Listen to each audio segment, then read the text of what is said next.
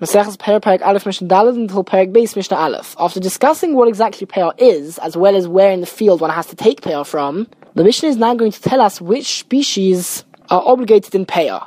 And there are 5 conditions which the Mishnah is going to list, and only something which has all 5 of these conditions, from that produce one has to take Peah. And this is all learned from the fact that the Pasuk says, V'kutzechem es ketzir artzachem, when you harvest the ketzir of your land. And the word ketzir refers specifically to food which fulfills all of these conditions. Says the Mishnah, Klal Omu B'Peah. The Chacham said a rule about Peah. When does one have to take Peah? The answer is, Kol shehu oichel. It has to be that the produce is food, meaning it's properly edible, it's eaten under normal circumstances, not just in emergencies. And this condition also means that it has to be ripe. If somebody harvests their field before the produce is ripe, then it's not considered edible properly yet, and therefore it would be exempt from Peah. Condition number 2, the nishmar. It's got to be guarded and protected. If it's ownerless, then it's exempt from Peah. In fact, even if it grew while it was ownerless, and then somebody took hold of the field and harvested it, since it grew when it was ownerless, the harvester does not need to take Peah from that field. Thirdly, v'gidulov min haaretz. It has to grow and get nutrition from the ground. So things like mushrooms and other fungi which grow on the ground, or on other things but don't have roots which gain nourishment from the ground, rather they gain nourishment from the air, they would be exempt from Peah, because again it would not be considered ketzir. Fourthly, ulkitose ka'achas. It has to be produce which is all gathered in at the same time, meaning it's normal to harvest the entire field in one go. Not like certain fruits such as figs, which all ripen at different times and therefore you pick the fruit off as they ripen. Ketzir only includes things which ripen roughly at the same time and therefore are harvested at the same time. And finally, umachnisa lekiyum, it's something which one brings in to last. Something which is stored for a long time and doesn't spoil quickly. Now this condition is actually very significant because most vegetables do not last that long and therefore most vegetables are exempt from Peah because they lack this condition. When I say the produce is exempt from Peah, obviously I just mean that the owner, the farmer who's harvesting it, is exempt from taking Peah from that produce. So the Mishnah tells us that only something which has all 5 of these conditions, Chayv B'Peah, is obligated in Peah, meaning the owner is obligated to take Peah from this produce. And again, the reason for this is because the Pasuk says that what is Chayv in Peah? Ketzir. So only something which is ketzir, meaning it has all 5 of these conditions, is obligated in Peah. And the Mishnah notes that v'hatavua, grain, and this is referring to the 5 primary grains, namely wheat, barley, spelt, oat, and rye. So the 5 grains, v'hakitnios, and different legumes, which includes beans, peas, and other similar produce, b'klal hazeh, are within this rule, meaning those 5 grains which we mentioned. And most legumes, they generally fulfill all 5 of these conditions, and therefore would be obligated in Peah. Now this last part of the Mishnah is also telling us that even when it comes to these grains and these beans, if they don't fulfill all the 5 conditions, for example, if you harvest a wheat field but before it's ripe, then they are part of this rule and therefore one would be exempt from taking Peah, because in that scenario they would not cover all 5 conditions. Mishnah Hey, most of the time that the Torah uses the word kotzer, and of kutzrechem, that word which means to harvest, generally it refers to produce which grows directly on the ground, such as grain, such as beans, like we just mentioned, and therefore I might have thought that fruit which grow on a tree should be exempt from Peah, because they're harvested in a totally different way to produce which grows directly on the ground. Certainly in those days when they harvested trees, they would just take the fruit off with their hands. Whereas when they harvested grains, they would use other instruments in order to do so. However, when the Torah gives an example of something which is obligated in Peah, it talks about an olive tree, which shows clearly that fruit of a tree are obligated in Peah, even though you harvest them in a different way. However, because you might have thought otherwise, the Mishnah is now going to list 8 different trees which are obligated in Peah. Now, according to most Mefarshim, these are just examples of trees which satisfy all 5 conditions. But any other tree which satisfies the 5 conditions would also be obligated in Peah. The Mishnah just lists the most common ones which were there in Eretz Yisrael at the time. However, there are some opinions which interestingly hold that these are the only 8 trees which are obligated in Peah. Says the Mishnah, when it comes to a tree, number 1, ha'oig, this is some sort of sumac, v'hecharuvin, carobs, v'ha'agozim, nuts, specifically walnuts, v'hashkedim, almonds, v'hagafonim, vines for grapes, v'harimonim, pomegranates, v'hazesim, olives, v'hatamarim, and dates. These are all examples of fruit which grow on a tree, and chayovim b'peah, they are obligated in Peah, because they all satisfy all 5 of the conditions mentioned in the previous Mishnah. And when we say they're obligated in Peah, we're going to understand that it's all midoraisa. that the Torah obligates these species in Peah. There are some opinions who hold that there are only a few types of species which are obligated midoraisa. However, we're going to understand that all of these produce are midoraisa obligated and not just midrabanan. That's the opinion which most take on.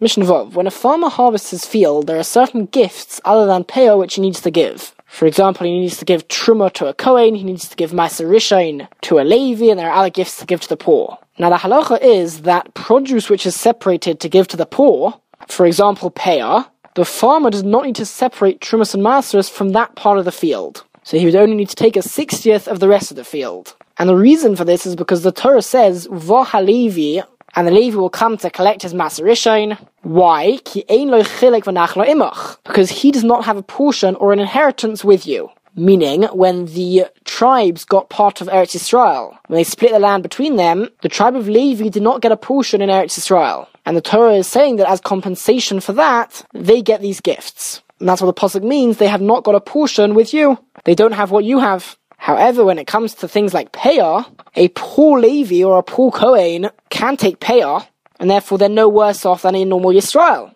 They can come and collect the Peah just like a normal Jew can. And therefore there's no reason now to give them the gifts, and therefore one does not need to take Trumas and Maaseros from his Peah part of the field. Now the mitzvah of Peah is that the farmer has to leave the edge of his field unharvested. He's meant to leave it stuck to the ground, and then the poor people will come and take it from the ground themselves. But what happens if the owner does harvest his entire field? He's still obligated to give the poor people what's entitled to them, and therefore he's supposed to take a 60th of his produce and give that to the poor people. And again, that part of the produce will be exempt from Maaseros. However, once the produce becomes obligated, it reaches the stage where it's now obligated in Maaseros generally, and that occurs once all the produce has been gathered together, the chaff, which is the part which the farmer does not want, has been removed, and it's all been stacked into a pile. At that stage, which is known as meruach, which is actually the smoothing over the pile, when you take a big shovel and you sort of smoothen over the pile to show that that pile is now ready, it's finished, it's totally been harvested, at that stage, produce generally becomes obligated in Trumas and Maaseros. That's when the farmer would take Trumas and Maaseros. So if this farmer still has not taken Peah by this time, then even the Peah produce, which he's going to separate but has not yet separated, even that becomes chayiv and maaseros now. The farmer is supposed to take trumas and maaseros from the entire produce. But at the same time, he can't make the poor people lose out by him having to do that. And so he'll have to compensate them by taking a 60th of the original amount of produce which he had. Not the amount which he has after taking trumas and maaseros, because that will be less. Rather, the amount that he had to take originally, he should give that to the poor people, but having taken trumas and maaseros from it. So the Mishnah tells us, the farmer can always give the end part of his produce as Peah, and if he doesn't do it while it's attached to the ground, he can still do it once it's been detached from the ground, and it will be considered normal Peah. And therefore, potam and maaseros, the owner will be exempt from taking maaseros from it, just like all Peah. However, this is only ad she'imoreach, until the point that he smooths over the pile, indicating that he has completed the harvest, and therefore is now chayiv to take trumas and maaseros, and only then to give tithed produce, which means produce which the trumas and maaseros have been separated from, he should give that to the poor people. Now once we said this, the Mishnah now goes on to tell us that v'nosim mishum hefker, a farmer can always make his produce ownerless, and then upotam maaseros, he won't need to take maaseros from it. And the same reason we gave for why Peah is exempt from maaseros applies over here. Because the whole reason why the Levi gets the trumas and maaseros, or the Kohen gets the truma, the Levi gets the maaseros, is because they're at a disadvantage in that they didn't get the land. However, when it comes to ownerless land and ownerless produce, they have equal right to a normal Jew. And therefore, the person who now takes this ownerless produce and harvests the field, he does not need to take maaseros and separate it for a Kohen and a Levi. But once again, this is only ad she'imoreach. If the original owner made it hefker, he made it ownerless before smoothing over the pile. But if he only did it after that, that means he only made it ownerless after it had already become obligated in maaseros. And once it's obligated in maaseros, it's too late to now remove that obligation, and therefore he should take trumas and maaseros first, and only then can he make it ownerless for anybody to take. Thirdly, another law relating to trumas and maaseros, and that is that during the harvest period, the process of the harvesting,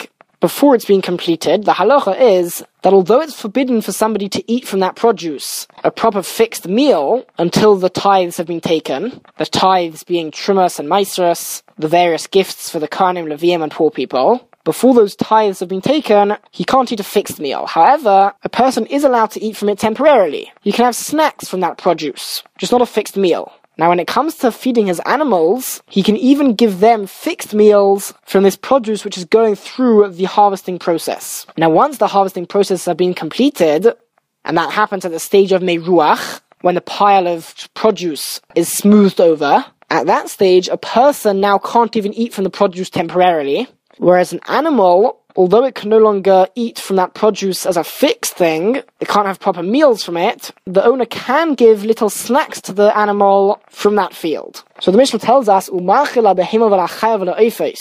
can feed his domesticated animals, his wild animals, and his birds. He can feed them fixed meals from the produce, and that produce which they eat before the stage of meruach is exempt from trumas and maasros, until the stage of meruach. But past that stage, the animals can no longer eat a fixed meal until the necessary tithes are separated and taken away from that produce. Fourthly, one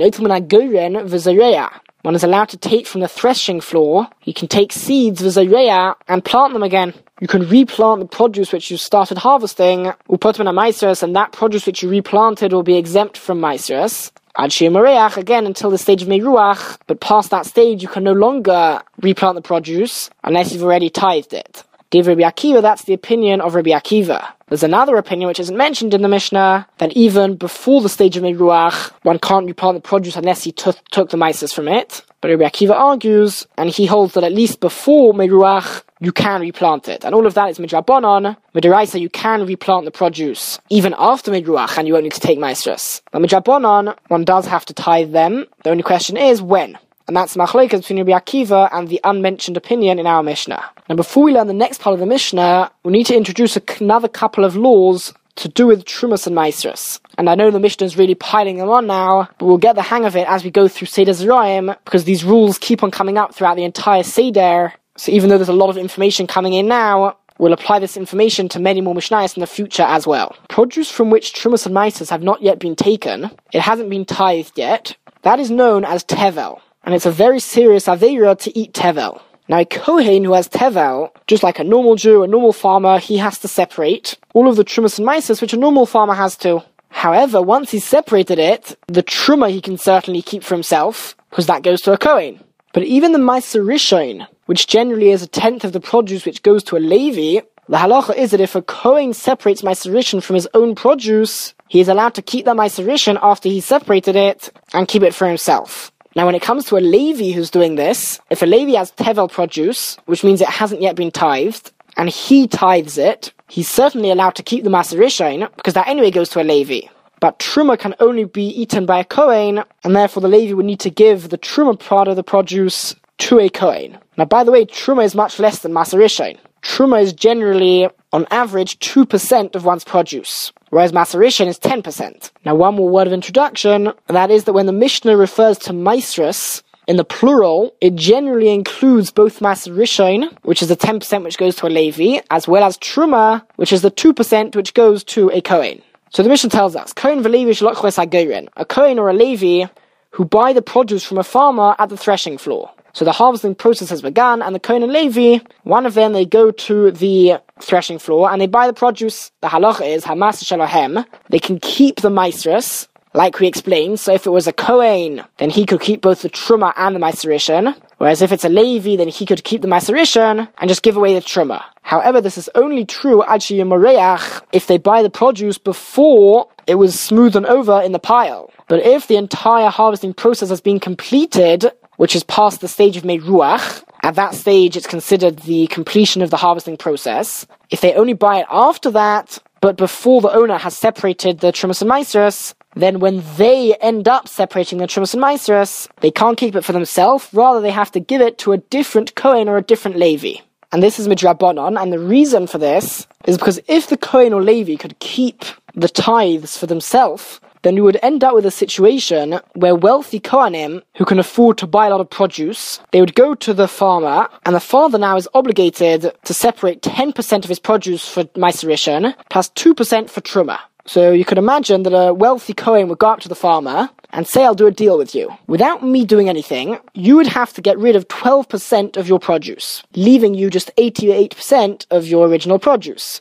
Now, I'm offering to buy all of your produce now, before you've had to take away the 12%, and I'll pay you the price of 95% of it. So this way we're both gaining. I get 5% off, and I can keep all of the produce, because I'm a Kohen, and you're gaining, because you're getting payment for 95% of it, whereas otherwise you'd only be able to keep 88% of it. Now, if we allowed this deal, then we'd end up with a situation where none of the poor Kohanim and Leviim are able to get any of the Trumas and Maasros, because they're not able to pay for 95% of it. They haven't got that sort of money.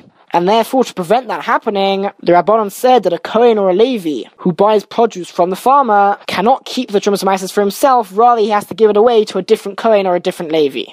Now the question is, if that's the case, then this should apply whenever the Kohen or Levi buy produce from a farmer, not just after the stage of Meruach. However, the answer to that is that the Rabbanon only instituted this decree in a common case. But since it was very uncommon anyway for somebody to buy produce before the harvesting process has been completed, they didn't make this decree for somebody who buys produce from a farmer before the stage of Meruach. Right, now one more clause of the Mishnah, and that is to do with Hekdesh. Hekdesh is Beis HaMikdash property. And the halacha is that somebody can make any of his property Hekdesh. He can designate something to the Beis HaMikdash. So in our example, somebody makes his produce Hekdesh, but then he decided that actually he wants to keep his produce, and therefore he wants to redeem the produce onto money, and give the value of the produce to the Beis HaMikdash instead. Now the halacha is that if somebody does this, he redeems Hekdesh property onto money, he has to add 1/5 of its value onto it. So he ends up giving more money to the Beis HaMikdash. Now, Hekdesh produce is exempt from Maasros. The reason for this is because the Pasuk says, Masar de Goncha, the Meiser of your grain, which implies that only if it's your personal grain do you have to separate Maasros. So if it belongs to the Beis HaMikdash, then you don't. And the Beis HaMikdash don't have to separate Maasros. Now, in our situation in the Mishnah, Hamakdish, one who makes his produce Hekdesh, Upoideh, and then he redeems it onto money. So if he redeems it before the stage of Meruach, so that he is the one who ends up smoothing over the pile, so that's the point where it becomes Chayv and Maasros, and at that point it did not belong to the Beis HaMikdash, and therefore Chayv b'Maasros, the produce is obligated in Maasros. However, this is only if he redeemed it Ad Sheyimreach HaGizbar, before the Gizbar smoothed over the pile. The Gizbar is the one who runs the management of the Beis HaMikdash, and the Mishnah is telling us that if it was him who smoothed over the pile because it still belonged to Hekdesh at the stage of Meruach, then at that stage it was exempt from Maasros. So if he redeems it after Meruach, even though now he personally owns it, he is still exempt from taking Maasros because at the stage where it should have become Chayv and Maasros, it belonged to Hekdesh. And therefore once that has happened, it cannot become Hekdesh later on. Perek Beis, when the Torah commands a farmer to take payah, it says that he has to take payah from Sadacha, your field. And we learn from here that each field requires a separate payah. So if somebody has 2 different fields, he can't take one big payah from one of them on behalf of both of them. Rather, he has to take payah from each field independently. The question is, what exactly makes 2 different fields? What's considered a significant enough separation that one would need to take 2 different payahs from each part of the field? Says the Mishnah, Ve'il mafsikin lepayah, the following things make a proper separation in terms of payah that one would need to take 2 different payahs from each part of the same field even. Number 1, hanachal, if a river goes through somebody's field, then I'll have to take 2 different trumas from either side of the river. They're considered like 2 different fields. V'hashlulis, an irrigation canal, this is water which runs through the field, and then lots of smaller streams come off of this main irrigation canal, and then water goes to all parts of the field on either side. So again, this main irrigation canal, which cuts through the field, that would separate the 2 sides. A private path, which by definition has to be at least 4 amas wide. And a public pathway. Well, the truth is, derech means more of like a road. So a public road, which by definition is at least 16 amas wide, that would separate the fields. But in fact, even a shavil harabim, a public path, which is smaller, it's less than 16 amos, or shvil hayachid, and a private path which is less than 4 amos, and these paths were generally just used to walk on. no wagons, just a person walking. But even that is separating the field. However, that's only true if it's just a little path, then it has to be fixed. It has to be there throughout the summer and the winter, all year round. If that is the case, then it's considered a significant enough separation. Furthermore, the habur, an area of land which is left unplanted, if that runs through the middle of the field, that would also separate both sides of the field, either side of this area. Vahanir, also if you have a strip of ploughed land in the middle of your field, again that would also separate the two sides. Vizera acher, or if you have a strip of another species which is planted in the middle of your field, that would also separate either side. And now we have one last case which is subject to a dispute, and that is v'hakitzel shachas. If somebody harvests a strip of land in the middle of his field for the sake of animal fodder, food for his animals, mafsik, it is considered a separation. Div Rabbi Meir, that is the opinion of Rabbi Meir, who reasons that since you're harvesting it now for animal food, it's presumably not really ripe and ready for human consumption, and therefore we don't view it as the beginning of the field's harvest. Rather, it's a totally separate harvest to the rest of the field, and therefore it does make a separation in the middle of the field. However, the Chacham say that Eina Mafsik, it is not considered a separation, because the Chacham view this as the beginning of the harvest of the rest of the field. Even though you're doing it for the animals, this is really the beginning of the rest of your field's harvest, and therefore it's considered the same as the rest of the field, so it does not make a separation. However, Elohim Kain Chorash, unless he actually plows that area, because if he plows that area, then it becomes a near, a ploughed strip of land which we mentioned above, and that does make a separation in the field. So again, lots of new concepts, lots of new information, as we're really beginning now Seder Zeraim. But as we learn more and more Mishnayos in this Masechta and the next few Masechtas, we will pick up and remember all these concepts, because they are repeated literally throughout the entire Seder Zeraim. But for now, let's just do extra Chazara to ensure that we understand and remember the Mishnayos.